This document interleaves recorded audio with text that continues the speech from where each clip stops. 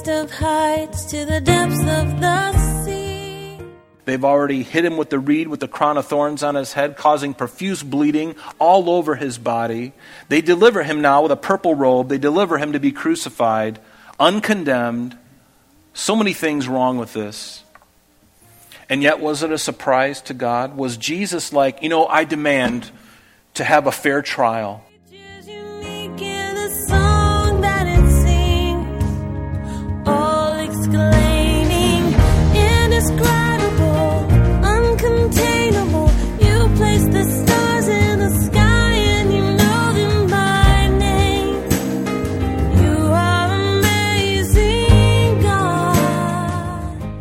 Welcome, everyone. You're listening to Truth in Christ Radio, a Bible teaching radio ministry of Calvary Chapel of Rochester with senior pastor and teacher Rob Kellogg.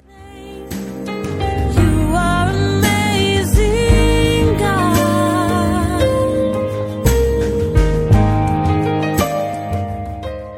Pilate offered this sacrificial lamb before the people for their inspection. He may have meant to mock Jesus and the crowd, presenting a thorn-crowned, bloodied, and beaten man with a purple rag across his ripped open back as their king. The crowd saw Jesus in all his misery and responded by screaming, "Away with him! Away with him! Crucify him!" There are many times when people are angry enough with God and his goodness that they think or wish him dead.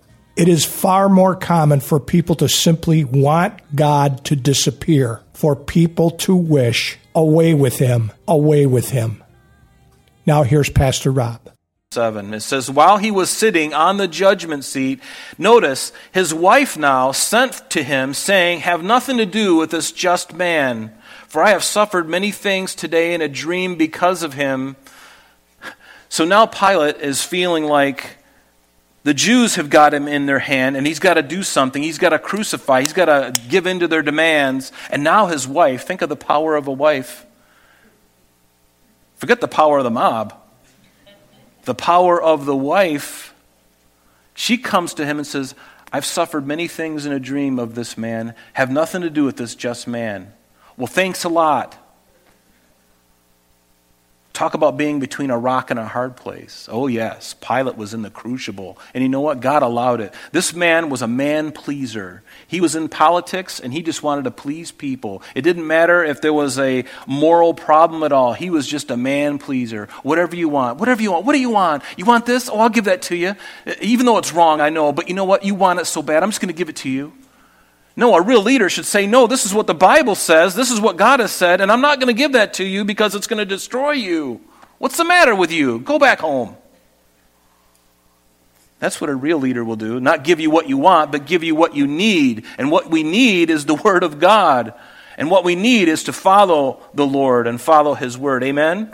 But notice in verse 20, it says the chief priests and elders, notice they persuaded the multitudes that they should ask for Barabbas and destroy Jesus. They stirred the whole thing up. And then in verse 24 of that chapter, it says, then Pilate saw that he could not prevail at all. Yes, this Roman prefect, the governor of Judea, when he saw that he could not prevail, but rather that a tumult was rising, he took water, he washed his hands before the multitude, saying, I'm innocent of the blood of this just person. You see to it.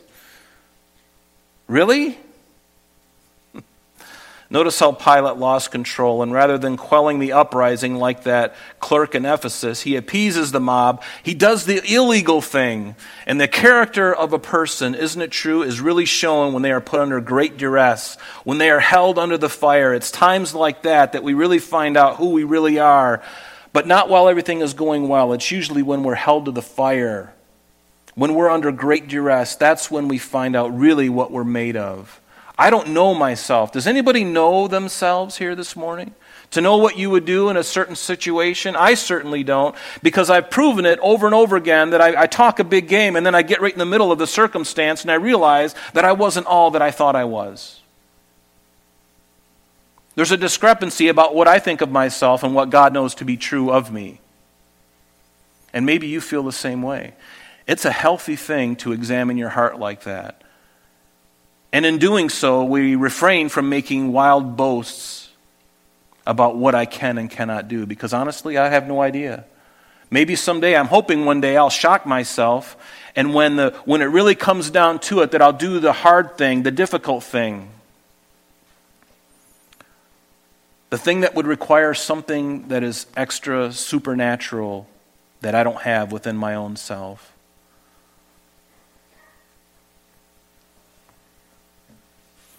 And all the people answered and they said, His blood be upon us and on our children. Yeah, they didn't mean it like God meant it.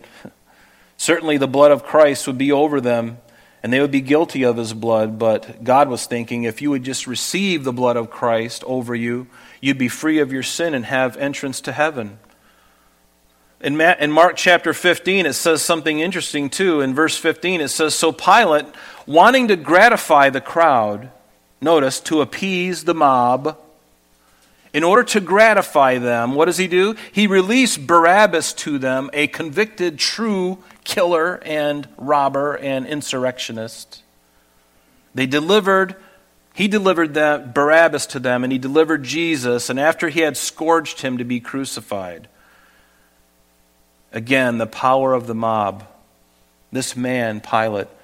History says that after all of this had happened, after the crucifixion and the resurrection, many years go by, and Pilate actually has to go back to Rome, and I think it was Caligula he had to stand in front of. And because of all this stuff that was going on with Pilate, he was an unstable man. Finally, Caligula told him to go kill himself, and he did. I believe it was Caligula. He says, go and take care of yourself. And I believe it was Pilate who poisoned himself, and he died. I think that's how he passed away. But he was a consummate politician. He compromised truth and justice to satisfy the angry mob. You know, in the last couple of years, there have been a number of judges and leaders, civil and even religious, in our country who have given in to the court of public opinion rather than doing what is right. But let us be resolved to do the right thing. Let us not be one of those people that gets caught up in the court of public opinion, especially wrongful public opinion, and let's uphold and encourage those who are doing the right thing regardless of what the public opinion is, because the public opinion is usually wrong. The public opinion is usually based on the flesh. Very seldom is it doing the right thing. And so we have to know, and it takes conviction, doesn't it? It takes spine. And that can only be given to us by the Spirit of God. That's what we need today, folks. We need the Spirit of God. We need discipline. We need discernment. We need wisdom. We need fortitude. And last but not least, we need great love, agape love. We need that today. And let's not be gullible, believing everything that the media is telling us, but be a Berean, like Acts 17:11. They searched the Scriptures daily to see if these things were so. You know, be a Berean, in the Word, of course, first, but search out everything, even stuff that you see in the media and on YouTube especially, because there's so much falsehood in the media today. And be careful about your propagation of that stuff. Before you send an email, before you send a tweet or a retruth, be careful about what you send, because chances are, and I've got caught in this a number of times and I'm fed up with it, be careful. Be careful what you listen to, especially on YouTube, especially on Twitter, or wherever you're getting your news, even Fox News, yes, and somebody will call the radio station later and say, I'm not going to listen to you guys anymore because he said something about Fox News. Fox News is a mess, just like the rest of them. True journalism is dead. There are only a few, maybe, who actually hold to it. And they're quickly ran out of town by these big, mainstream media companies. They don't want the truth. They want to spin it the way they want. But nothing is new under the sun, isn't it? And we see that even in this, and what Jesus went through, there's really nothing new that happened there. You could basically take those situations, the people, the events, all those things, and you could overlay them on 2022, and you would find that they're probably just like the same. It's like the same stuff. It's the same thing that's happening. There's nothing new under the sun. What has been will be, and the things that, and people will look back on even today, and they'll forget about the events of today. They'll forget about what happened 2 years ago. They'll forget about what's going on. We have this amnesia, and yet we need to be critical thinkers. That's something they're not teaching in schools today, is critical thinking. We need to be thinkers again. Instead, people are, I got to be careful, I'm going off on a limb here, but people are just listening to sound bites, and they're just kind of going along with the mob. Be different from the mob. Search things out. Know the truth. Know the truth. Remember, the first casualty in any war is truth. And we're going through that, aren't we? But in verse 14, back in our text, notice, now it was the preparation day of the Passover, and about the 6th hour, and he said to the Jews, behold your king. But they cried out, away with him, crucify him. And Pilate said to them, shall I crucify your king? And here Pilate is just a consummate, he's angry because he knows he's being played. He knows he's being manipulated. And so he's kind of pushing it back into their court again. And he's like stirring up the pot, and he's loving it. And he's telling them, shall I crucify your king? And they're like, we told you he's not our king. We want Caesar. Are you kidding me? The Jews, the religious leaders, they want Caesar? We have no king but Caesar, they said. They're going to say it. We've got no king but Caesar. Madness. That's what that is. It's madness. Shall I crucify your king? And the chief priests answer, we have no king but Caesar.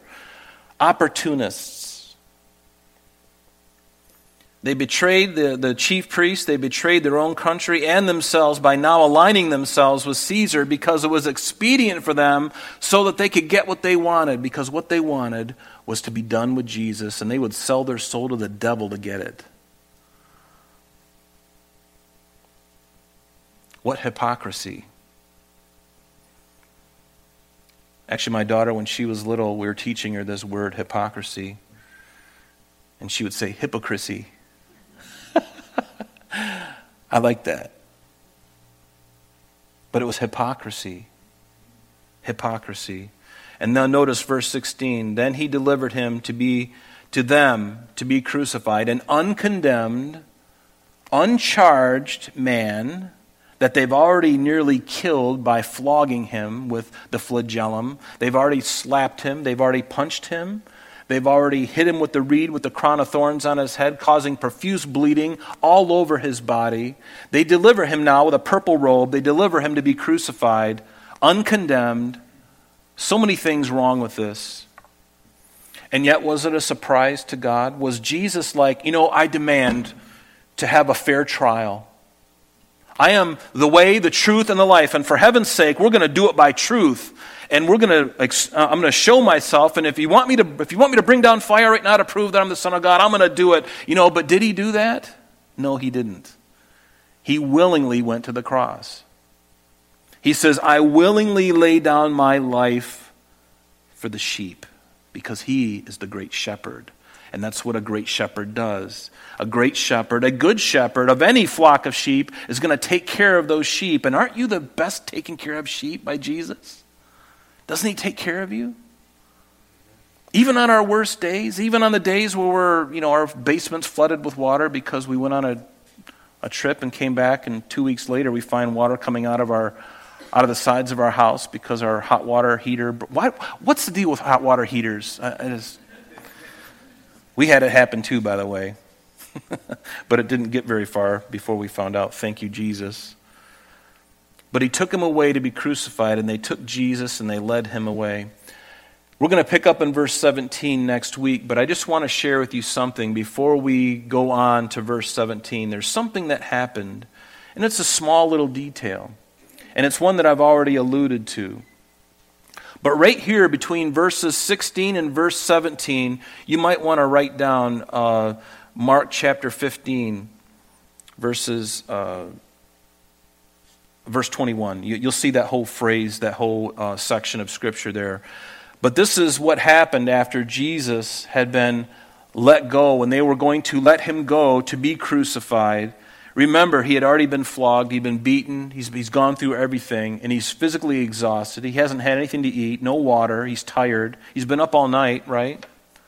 He's been up all night. Think about that. Up all night, no food, no water, and then beaten, losing blood so much so, and then he's got to carry this patibulum, which he got somewhat of the way, and then somebody else, and then this is what happens. And this is what occurred in between verse 16 and verse 17, is this man by the name of Simon, a Cyrenian from northern Africa.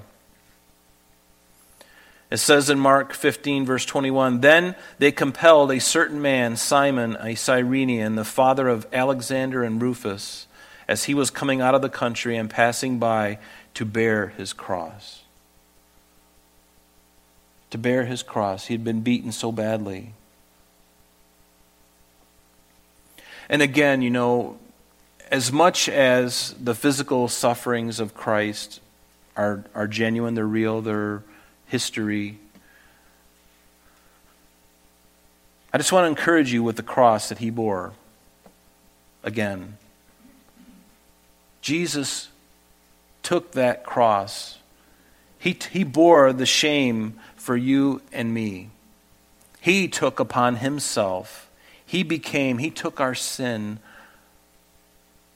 of everyone who would ever be born and everyone who has ever been born. He would take the sin and God would judge it.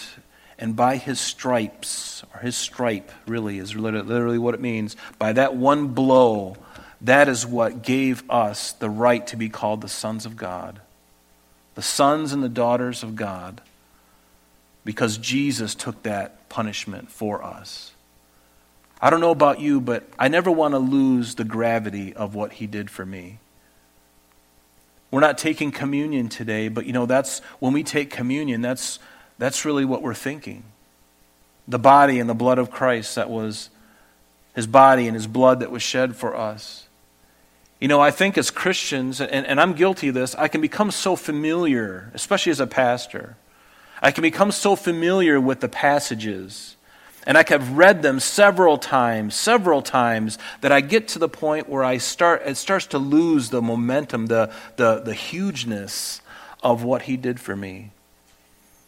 And you're probably no different than I am. You get to the point where, I've heard that before, and I get it. We've heard the information.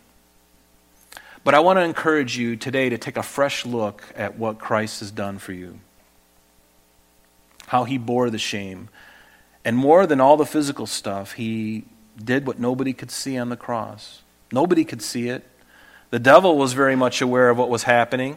And I am sure that while he was hanging on the cross, it's not written in the Bible, so I'm on thin ice here, but I believe that the devil was probably right up in his face as Jesus was hanging on the cross and just looking at him and staring at him and saying, "I've got you.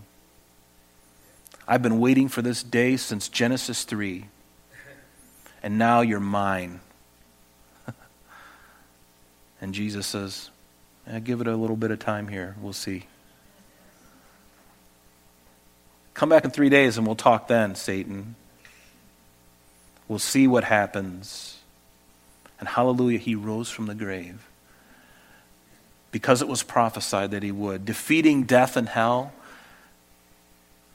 And giving you and I the greatest victory over death and hell. If you are in Christ, you have that. I would encourage you today to make that decision. If you today have heard this message and it doesn't affect you, pinch yourself and see if you're alive. See if you're awake. Now, for those of you who don't know Christ, today ought to be the day that you give your heart to Christ, and I pray that you do. Would you come forward today and receive Christ? Today, up here, after service, come up. You can do it wherever you want. There's no magic in coming up here and having some of the elders pray with you, or even myself. There's no magic in that. You can do it from your seats. But will you make a stand for Christ? And will you publicly proclaim him? And let today be the day of salvation. Because today is all you've got, folks. We're not being invaded by Russia today. But the Ukraine is. And there are people today that are dying over there that have not given their heart to Christ. And God is giving them the opportunity today to come to him. Do you realize that many of them, their time is up. And there are many that I know right now that are dying that aren't going to heaven. And there are many that have died and that have gone to heaven. But we have that decision, and we live in this wonderful country of ours. Do not let a day go by until you give your heart to Christ. It's so important to do that today, not tomorrow, not when you retire from your job and you go down to Florida and play golf and you got the easy life. Don't wait until then, because you don't know if you're going to make it then. Do it today. And for those of you who do know Christ, let the things that we talked about today, let it stir you up again, and let it give you a renewed sense of, Lord, I am yours, and I want to be yours. And Lord, I've been playing a game, and I've been engaging in sinful things that, God, you know that I've been doing. And Lord, today I want to offer them up to you, and I ask for your forgiveness, and I pray that you would come and cleanse me and heal me and take me and receive me. And you know what? He will. Even for you, Christian, who've been playing around with things you know you ought not to be playing around with, he is willing to forgive you and to cleanse you and to receive you again. That your fellowship would not be broken. Because that's what happens when we do sin and we don't confess it. Our fellowship with God is broken. It doesn't mean that we're going to go to hell if we're truly Christians, but it's important that we come to the light with him and confess those things and not play games anymore. We can't afford to play games anymore. We got to do it today. Do it today. Do not wait.